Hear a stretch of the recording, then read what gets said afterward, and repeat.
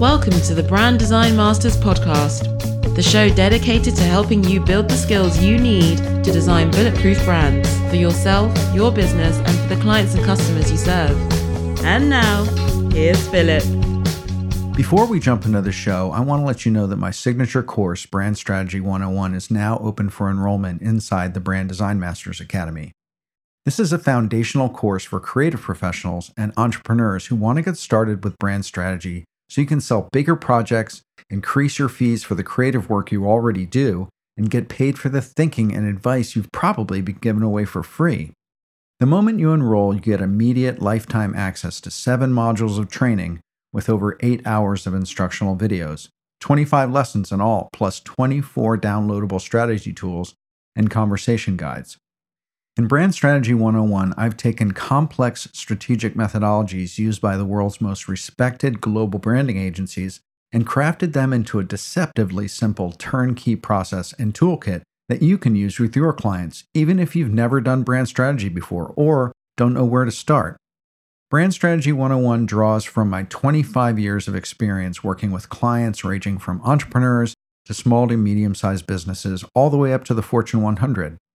So if you're ready to up your game and bulletproof your career and protect your business from the downward pricing pressure of sites like Fiverr and Upwork, then Brand Strategy 101 is the place to start.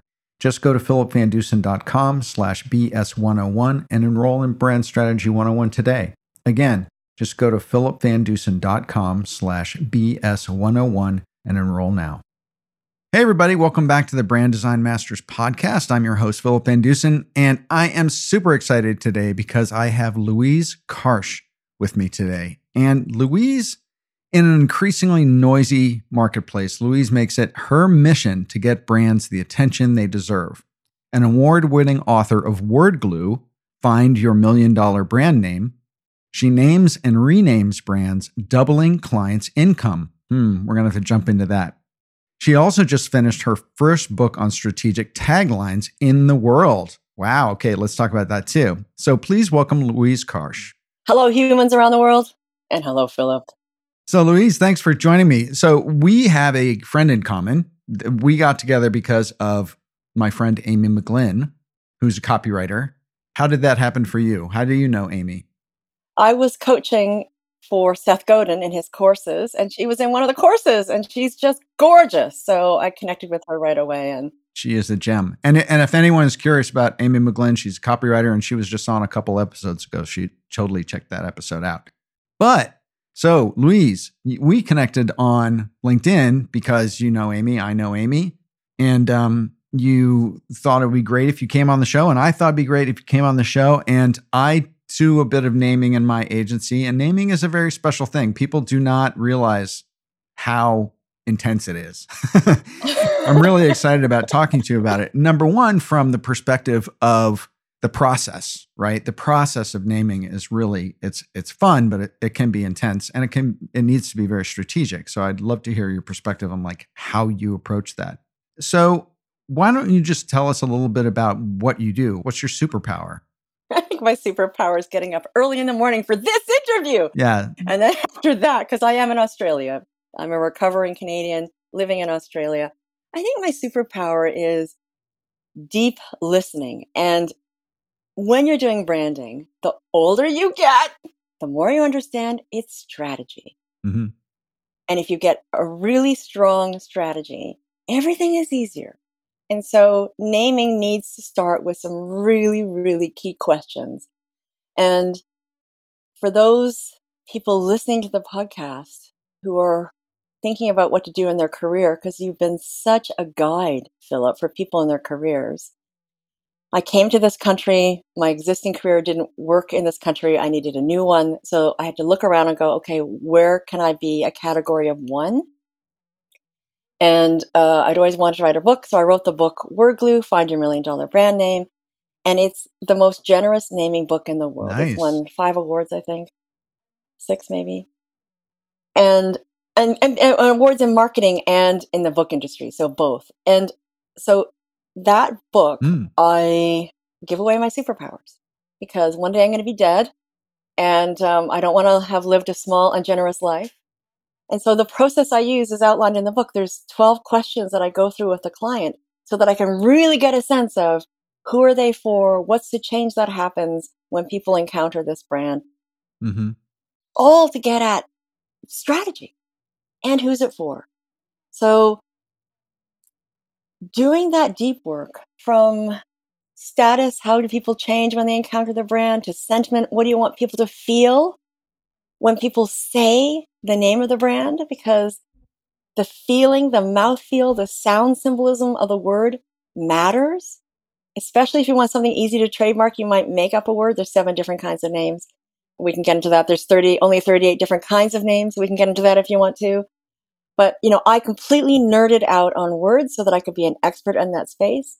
And then what happened is I realized that people would bring these brands to life with a beautiful logo, but they weren't using strategic taglines. And so I've written the only book on strategic taglines in the world. It's being used with my Australian clients now, and it just won the Axiom Business Book Award silver medal, and it won the Australian Business Book Award for sales and communication. But my books, I start them small. You asked about how I do naming, what my process is. I think what I'm trying to say is words matter, and strategy is a place to begin. So let me answer that way. I do brand strategy. Most companies that would pay for naming are big enough that they probably already have their brand strategy done. So I have a question in terms of that. So say the company's brand strategy is established. What kind of a twist or nuance, or like you were talking about how the brand makes people feel when they say it? Like what kind of nuances around strategy do you really key in on when it comes to doing naming? Well, look, the big companies are going to go with the big agencies. They're not going to hire me. So you're right. They've already got the strategy. They've already got, they usually have agency relationships that have a couple of naming experts. And there's only really a dozen true naming experts in the world. So I'm working with smaller organizations, and they may or may not have the strategy done. So if they don't have a clear strategy, because a lot of companies confuse tactic with strategy. And so I can step back and go, okay, is this a real strategy? Do they really have a strong focus? Are they really standing apart in the marketplace? So I can start there and have deeper discussions. But let me give you an example of a name that I absolutely adore. There's Tina and Michael Elias here in Australia, and they're parents of 3 kids. They just had another baby 2 years ago. And they're really concerned with the amount of waste, clothing waste, textile waste going into landfill, because the fashion industry is the number 2 contributor to. You'll have to check this fact, because I might be wandering off in terms of whether this is true, but it's got a huge impact in terms of carbon. So they wanted to make a difference there. They were clothing manufacturers. They made socks. They were actually originally called Manrags because they did men's underwear and men's socks, but they were a full cycle organization. So they would, once your socks and panties had worn out, your underpants had a hole in them, they'd take them back and upcycle the textiles. So they needed a new name. And what we came up with is, because they're upcycling, because they're making a difference, they're a positive, uplifting organization, and they're dealing with apparel, they're Upparel, Upparel. So that name is lovely to say, because up just feels good. It's got good sound symbolism. It starts their story. And, they are now doing textiles for major brands like H&M. And if you've got trouble with, fast fashion, well, they're collecting anybody's textiles and making a huge difference on the planet. So a name like that means that when they barely have to tell their story, because, they do, but the name does the heavy lifting for them. So I'm really looking at what's a name that's going to make it easy to say, spell, storytell, that's trademarkable because it's unique. And it's not so much, sometimes I'm generating 1,000 names to get the perfect name. And it's not sometimes generating names that's the problem. It's making the client comfortable with choosing the Brave choice because Brave is going to get noticed more than blah. So let me pause there because you've probably got 1,000 questions seeing as you've done naming too. Well, one of the challenges or hurdles that I come across in naming, especially if you're going to be doing any kind of international naming, is availability. Like every name has been taken, all the .coms are taken, whether it's by a brokerage or, so it's very difficult to find, to do a Google search of one of your name concepts and find no hits or something. It may be out of category, but you're going to find something of any word or any combination of words. So how do you deal with that? I mean, you may come up with 1,000 ideas for a name, but then when you get down to 10 and you start Google searching, 8 of them drop out because you have a direct conflict, right? Well, that's why I love the design method of the 7 methods. And that's when you're like a swatch or silk or apparel, where you're taking a root word like apparel and you're dropping the first 2 letters and throwing in a couple of other letters to see what word you can create. So there's a whole bunch of different methods I use to check to see if I can generate something unique, or I'm slamming together words to create a new combination of words that work for a particular sector. Hence the title Word Glue. So now it's making sense to me, the title of your book. Yeah, because I make brands stick. Yeah. Well, and you're slamming 2 words together. I mean, you're also doing a bit of kind of word architecture in a way. That's exactly right. Yeah. So one of the things that you had in your bio that I was just really kind of, one of the challenges we have in the branding industry is that it's very difficult to prove ROI unless you have direct sales results as the result of a lift of an advertising campaign or something like that. Even rebranding of brand identities create a certain lift, but it's very hard to quantify unless you get a very clear before and after state. And that's a tough thing to do. How can you claim, you're doubling your client's income in naming? And I don't mean to be like all 60 minutes on you here. And like, I'm not trying to this is not a gotcha question. It's more of like, how do you quantify to your clients the before and after or the results of naming? Well, I get my clients to tell me their story. So I go back a year later and say, what's changed? So my first client, the reason why I actually went down this path, because I used to do career management. I had worked with Richard Bowles of What Color's Your Parachute, and I'd also done career management at the executive level, all the way down to the guy or gal in the manufacturing plant. So I'd done a lot of that. So I understood branding. And that got me, once you realize personal branding and marketing are kissing cousins, I started reading tons of marketing. And when I left career management, I started to go towards branding because I had some basic skills that were completely transferable. So my first client, I'm a former figure skater.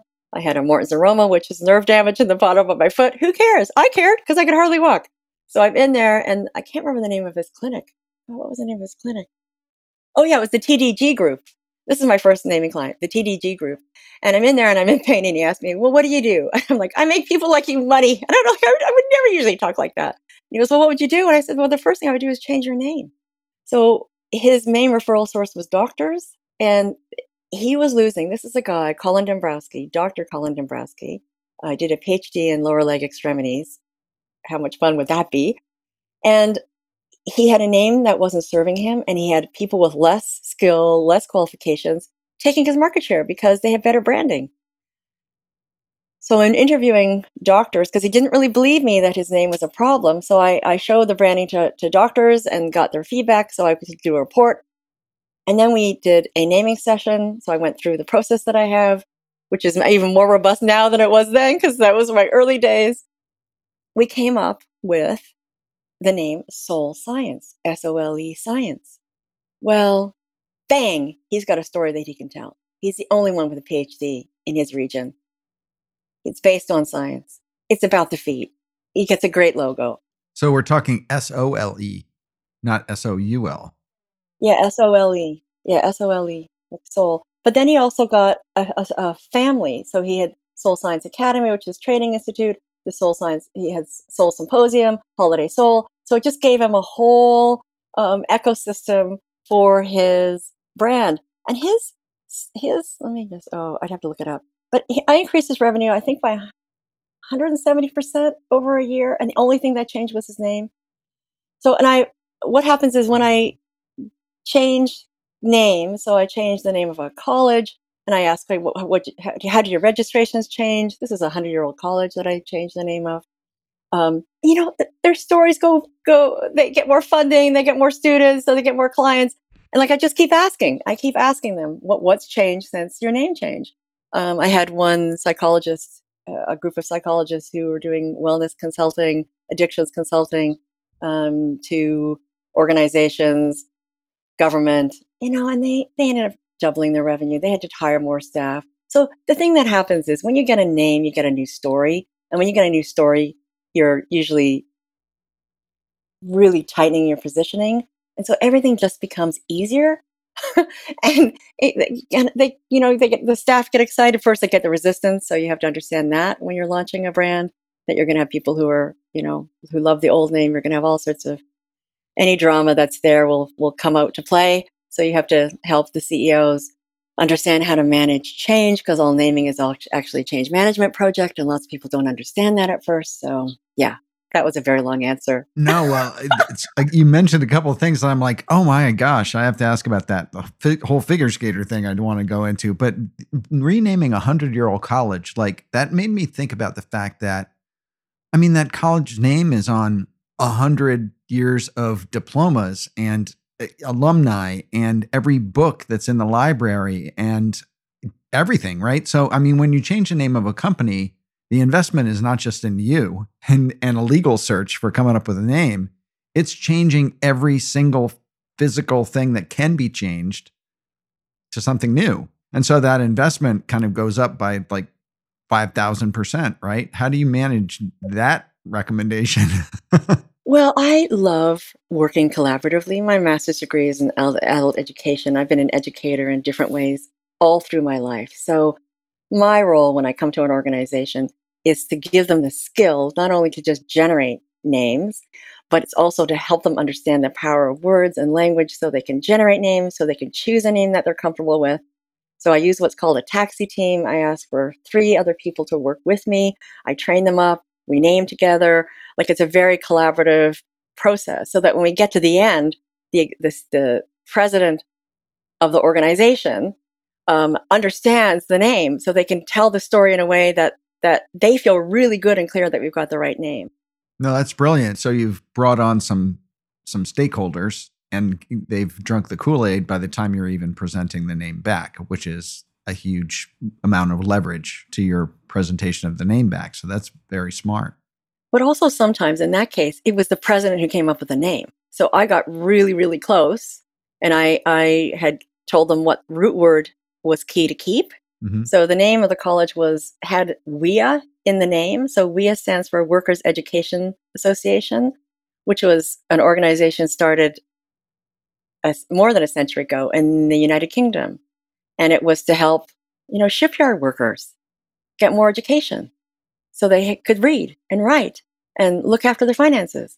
So it traveled around the world, this WEA. So they had a long name that had WEA in it, but it wasn't serving them. So they ended up being ATWEA, ATWEA. So they kept the root word, and it was the word that they were saying anyway. Where do you go to school? ATWEA. Okay, so let's surrender. Let's use that. So they became ATWEA College, which, because we're living in a country with so many indigenous nations, a word mix that's unusual is very easy on people's eyes and mouth here. So, that sounds like it was easy and obvious, but the path to obvious can sometimes be, a little long. So I had generated, probably before that meeting, 600 name ideas, and each one on the team had generated 100 or so, and we came together and did some more work. But I'm so proud of that organization because they got a great story, they got a great name, and they're such a beautiful, meaningful organization. They're working with youth at risk. They're working with people who've been displaced by technology in terms of employment. So when you get to name something that has real meaning, it just makes your heart sing.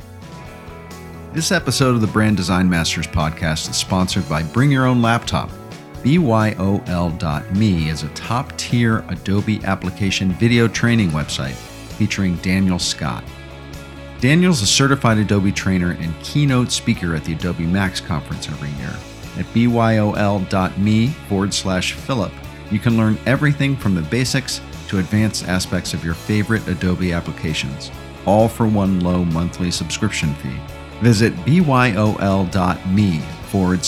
PHILIP. Again, that's BYOL.me/Philip. I just know you're going to be amazed at Bring Your Own Laptops courses. So one of the questions in the mastermind groups I've been in have from entrepreneurs or specialists who are starting a new business is, should I name it after myself or should I give it a company name? Do you have an opinion on that in terms of the benefits of giving it a name other than yourself? Oh, can I word nerd on this for a second? Can I grab a stat? The main one for me is that then it's transportable, right? So you can sell it because you can't sell your own name. I mean, that's the obvious one. But is there a recommendation that you would give people to name it a company name rather than yourself? Or how do you feel about that? Well, I'm going to go to the stats. So just hang on a second. Let me get the stats. So Jorge, this is like, you have to memorize your own stats. So let's just get with this. One moment, please, caller. Your call is important to us and may be monitored for quality assurance purposes. Yeah, okay. So Jorge Guzman and Scott Stern, they're professors at MIT. Some would argue that's the best university in the world. I'm not going to argue that point. But they looked at the success rates of businesses from 2001 to 2011. And what they discovered, because what leads to a business's success? How do you tease out what creates, what's not causal versus relational? So what they discovered is that eponymous names, firms named after their founders, were 70% less likely to succeed. Short business names, 1 to 3 words in length, were 50% more likely to become prosperous. So then you can put a bomb through that statement I just made, but you are going to remember Spoon Me as an ice cream company much more than you're going to remember Philip's Ice Cream Parlor. Mm-hmm. So I want companies not just to have a memorable name. I want them to have an unforgettable name. And there's a big difference. So yes, you're going to have a personal brand if you are an agency, especially if you're the founder and depending on your predilection for a public life. But if you've got a name that is easy on the tongue, easy to share, has got something unusual about it, then it makes it easier for people to talk about. So let's talk about that a little bit. Let's talk about the kind of the physicality of naming, because I used to do a whole lot of work in the food industry. And you said something, you used a word, mouthfeel, which was very familiar of my days in CPG because I heard that a lot, right? What's the mouthfeel? Talk a little bit about that sensuous or the having to do with the senses aspect of naming. Sound, mouthfeel, fluidity. Talk about how you feel about the importance of that or what people need to keep in mind about it. Let me ask you a question. Who's thinner, Bill or Bob? You're thinking too long. Bill. Who's thinner, Bill or Bob? Yeah. Why is Bill thinner than Bob? Because Bob sounds bigger. Yeah. So when you say Bob, say Bob again and Bob. Notice where your tongue goes. Bob. Yeah. So where does your tongue go? Bottom of my mouth. Yeah. So that O has got, it opens it up. Google feels like a big company because it's got big mouthfeel. And it sounds like, ooh. So if you want to, right. So if you want something to just sound small and intimate, you're going to have a sound that's small and intimate. If you want your agency to sound big, well, then you might be using more open vowels. So the sound, let's talk about the food industry. You're competing on that shelf. And if your name doesn't pop out in some way, Like if you've got Coca-Cola, you've got $2 billion you can spend on marketing. But if you're not Coca-Cola, if you're some smaller brand, you've got to get a way of popping out. I named a kombucha full of probiotics, and I can't remember what the original name was, but I ended up calling it Belly Up because it was to improve gut health. Now, unfortunately, they didn't do a great job on the tagline, which is why I wrote a book on taglines, which we could talk about too. So Belly Up is unforgettable, partly because it's like belly up to the bar. And so they could start telling us about how to belly up to your health, and they could do all sorts of stories that way. It tested really well. So you want people, let me talk about the brain here. So what happens with the brain when it encounters a brand is a attentional cue will be fired off or not. So a brand has to pull focus. And given that Alvin Toffler in 1970 said, we're entering an era of infobesity. That was in 1970! So we've got even more brands vying for people's attention. He wrote the book Future Shock. So a brand has to pull focus. That's the first F. When it pulls focus and fires off an attentional cue, little neurotransmitters are doing their thing. And then it goes to a feeling. After that, it goes to the figuring out part of the brain. So focus, feeling, figuring out. The problem is when people make decisions about brands, they go, do I like it? Do I like it? Do I really like it? Well, that's figuring out. That's the wrong part of the brain. That's not the part of the brain that encountered the brand first. So Belly Up pulls focus. Then they can create text to create a story that makes people want to grab that particular drink. So I think it's really important to understand the neuroscience that's going on when people are naming, because that can stop a lot of fights in the boardroom. So you talked about focus groups, right? It tested really well, you said. And so like in CPG and the consumer packaged good industry, they use eye tracking a lot. They also use eye tracking in website design to see what actually really, honest to goodness, happens. Now, in focus groups, they are notoriously, it depends on your moderator who it is, but they can be very misleading, right? And sometimes people say something, but they end up doing something completely different. So when you're doing focus groups around naming, how do you dig underneath that, like what you just said about, I like the brand, in your New York accent that you did. But so how do you get to that, the neurological part of it in a focus group, right? Because you don't have eye tracking. You don't have any kind of quantifiable testing methodology to work with around naming. What do you do in testing with naming? Do you like it? Yeah. Well, no. No, I never do you right. like it? Because that's the wrong part of the brain. Yeah. So with that particular organization, so I do partner with agencies and they have their own testers. So I actually don't know how they tested that name. So I can't answer that. But I did name a career management company for youth, Inkly. And Inkly, we got the .com. It's a fun name. It's got good upfeel. And how they tested it is they have I think a 2,000 member community. And so they were able to, without telling them exactly what they were doing, they shared the name and they asked them to respond, when you say this word, what do you feel? What comes to mind? And so they didn't know what they were going to get back. And they got, oh, it reminds me of Finding Nemo. You inked me. And, it just makes me feel like there's some bounce. So they asked for sentiment. Mm-hmm. And when they heard things like, oh, you inked me. Well, their site now uses inked drawings to help bring the name to life. So, sometimes when you're making up these words, it's very hard to do and I should say my mother was a market researcher, founded, did telephone room and questionnaires and, was Canada's top market researcher. So can I call my mother in for this answer, please? Mom, what would you do? Not a game show. Yeah, exactly. Testing is, depending on the size of the organization, they'll either have their own methodology. Mm-hmm. And if it's a smaller organization, then I'll figure out what they've got to work with, and I'll figure out what questions they can ask to either choose between some names. but it's never, do you like it? It's always, what pulls focus? Where did I go first? And sometimes that means I'm doing split tests, where the names are in different orders to avoid primacy and recency effect. So, I try and nerd out in a way that they're going to get the answers that they feel comfortable with. Yeah. And confident, not just comfortable, but confident.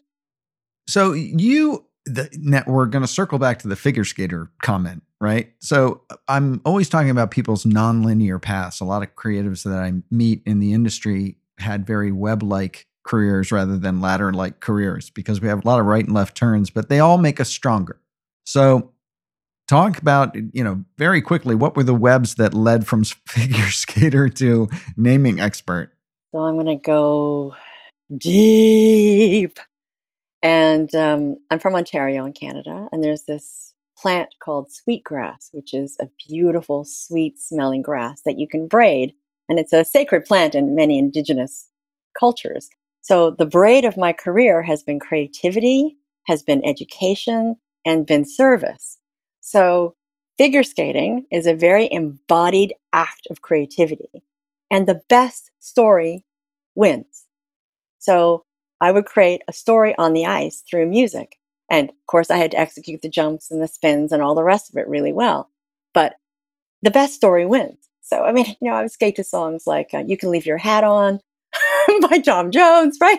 I would just try and create these. And sometimes you're slamming very small bits of different songs together to create this arc of a story in 2.5 minutes or more. The story comes through your body. And there's that moment, for skaters, and actually creatives too, this is Chicken Ishing's work, when you hit flow, where you're like, you are beyond the music, you are one with the audience, you're one with the music, you're one with the celestial angels, and everybody in the audience stands up, and, you're like, oh, and it's just so beyond you. So in creativity, when you're writing, so sometimes when I'm writing my books, have those moments of like, oh, losing time. When I'm facilitating really well and you're in that flow and you're losing time, or you're not, it's not that you're losing time, is you're beyond time. And I think what skating gave for me is a real appreciation for, you can go far on your own, but you can go, you can go fast on your own, but farther together, the Maasai proverb. And so skating, you have a huge team around you. It looks like an individual sport, but it's not. And the same in anything in life. Like we think we're these solo creatures, but we're not. We're tribal. It's not me, it's we. So I think what skating gave me was a principle that I've used throughout my life. So when I was a skater, I had a really good coaching, but I would also go down to Hackensack, New York, and I would hang out with Robin Wagner and Igor and Tatiana Moscovina from Russia. And, my feet would bleed after, I would be in the bathroom and I would I'd take my skates off just for a minute because my feet were so sore. And that was the first time I was like, oh my God, my tights are bloodied because I've been on the ice that long. So this is why Russian figure skaters are on the podium so much, is they're kind of brutal in their training. But surround yourself with people who, and I preferred Robin Wagner's style, the American coach.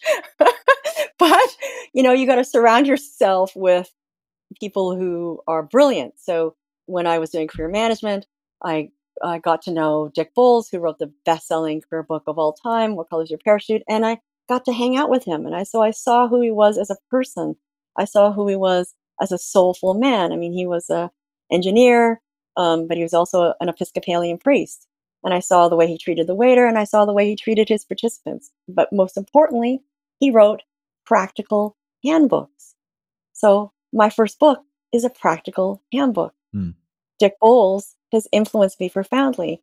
And then when I headed towards marketing, who's the best guy in marketing? Seth Godin. So Seth Godin goes on my bucket list, and I get to know Seth Godin, and I work with Seth Godin, and I'm working with Seth Godin right now on a project that I absolutely adore. So, skating taught me, if you want to be the best, you have to have the best around you. And that principle has played out in my life in numerous ways. And so you went from skating to what? Well, the career path is wide and all the rest of it. And I don't know if it's of that much value to the people in the audience, but, I did comedy. I did a little bit of theater direction, but that wasn't my core work. I did career management. I worked for the university. I did residence programming at a university that had a huge residence population. So, I mean, then I did a master's in education because I love learning. And I love understanding the neuroscience of learning. And oh gosh, I did tons of community activism because I believe in being of service. And so from career management to branding to naming, and the latest thing is understanding how powerful and strategic taglines are. So I hope that we want to talk a little bit about that because taglines are a superpower that people have forgotten. Okay. Well, do you like writing them? Do you write them? I have written them, yes. Do I like writing them? Not particularly. Because I'm not a copywriter. I mean, I can write, but I'm not a copywriter that way, like an advertising sort of copywriter person. I'm a strategist, and I write great content. But in terms of writing snappy lines, that's not my forte. Well, and it's what I've discovered is it's not so much about the snappy lines. So I looked at all the primary research, and actually, there's a huge statistic, like 94% of people, this is a Kiley study, Kiley, can't match a tagline and the brand. So that's not the point. People think it's like, oh, my tagline carries the brand. Yes, if you're Nike, just do it, carries the brand, no question. But if you look at Ivory Soap, 99 and 44, 100% pure, or Hallmarks, when you care enough to send the very best, care enough, all those campaigns, they get a tagline that I've discovered meets 5 criteria. So I'll tell you the 5 criteria, all right, so that people who are creating taglines can know. And maybe I'll back up a little bit first. So strategy. Strategy is really, really important. Does the brand have strong market focus? Does it stand apart in the niche? If that's true, then it's easier to come up with a tagline. So I've got a wine bottle on my shelf for ladies who shoot their lunch. Ladies who shoot their lunch is an amazing name for a brand. So in the olden days, all wine went with game meat. So this is the part where vegans recoil, are going to have a little trouble. And thank you, vegans, for eating in such a way that's kind to the planet. But ladies who shoot their lunch, Matt Fowles is a lawyer who left law and he wanted pesticide-free, hormone-free food for his family. Well, there's a lot of feral animals in Australia that are not good for the Australian environment. Deers, rabbits. So Matt would take down that food, and he's a foodie who'd want a good wine to go with it. So he created Ladies Who Shoot Their Lunch as a wine, and they have a tagline, Are You Game? So the tagline, Are You Game?